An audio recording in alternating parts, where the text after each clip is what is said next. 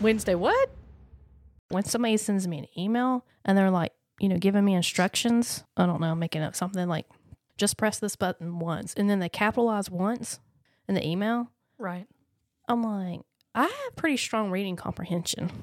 I know I'm only going to press it once, but you've already come out of the gate hot. And assuming that I'm not going to be able to leave that last word and you've got to capitalize it. Yeah. I want to do it 38 times. Right. Now, you've already sent me the directions and I did mess it up and I didn't follow the directions that you laid out. Yeah. All right, come back in and capitalize. Yeah. But don't start it out gate hot. That drives me crazy about emails when you get them and they're like, every word is capped. Mm-mm. You get those, right? I mean, I've had people literally send an email with everything capped and you're like, why are you screaming at me?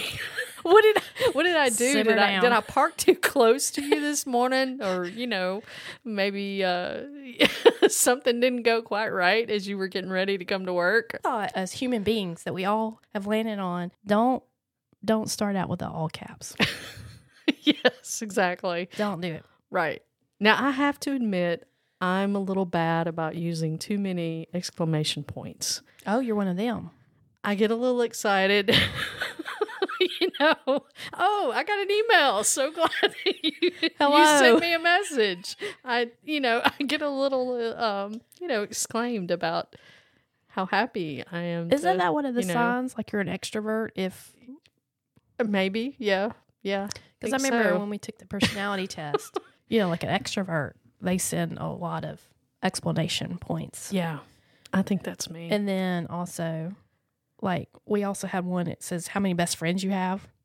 An extrovert's like got 5 million, like, you're my very best friend. I thought I was your best friend, because there's so many. And then I'm either or. It depends on my mood. I'm right on the line. Yeah. Sometimes. I have tendencies for both. But one of the other questions on the test, like if you won a prize where you were able to go on a private island for a month, and it says, how many people would you take? Right. I was taking like 100 people. And that goes to show you. People. Yeah. I was taking everybody. If I knew you, you're coming with me. I mean, like, because my mindset was like, I'm going on a trip to a private island. Wouldn't that be nice for so-and-so to join me? I wouldn't want anybody to miss out. So I was inviting everybody I knew.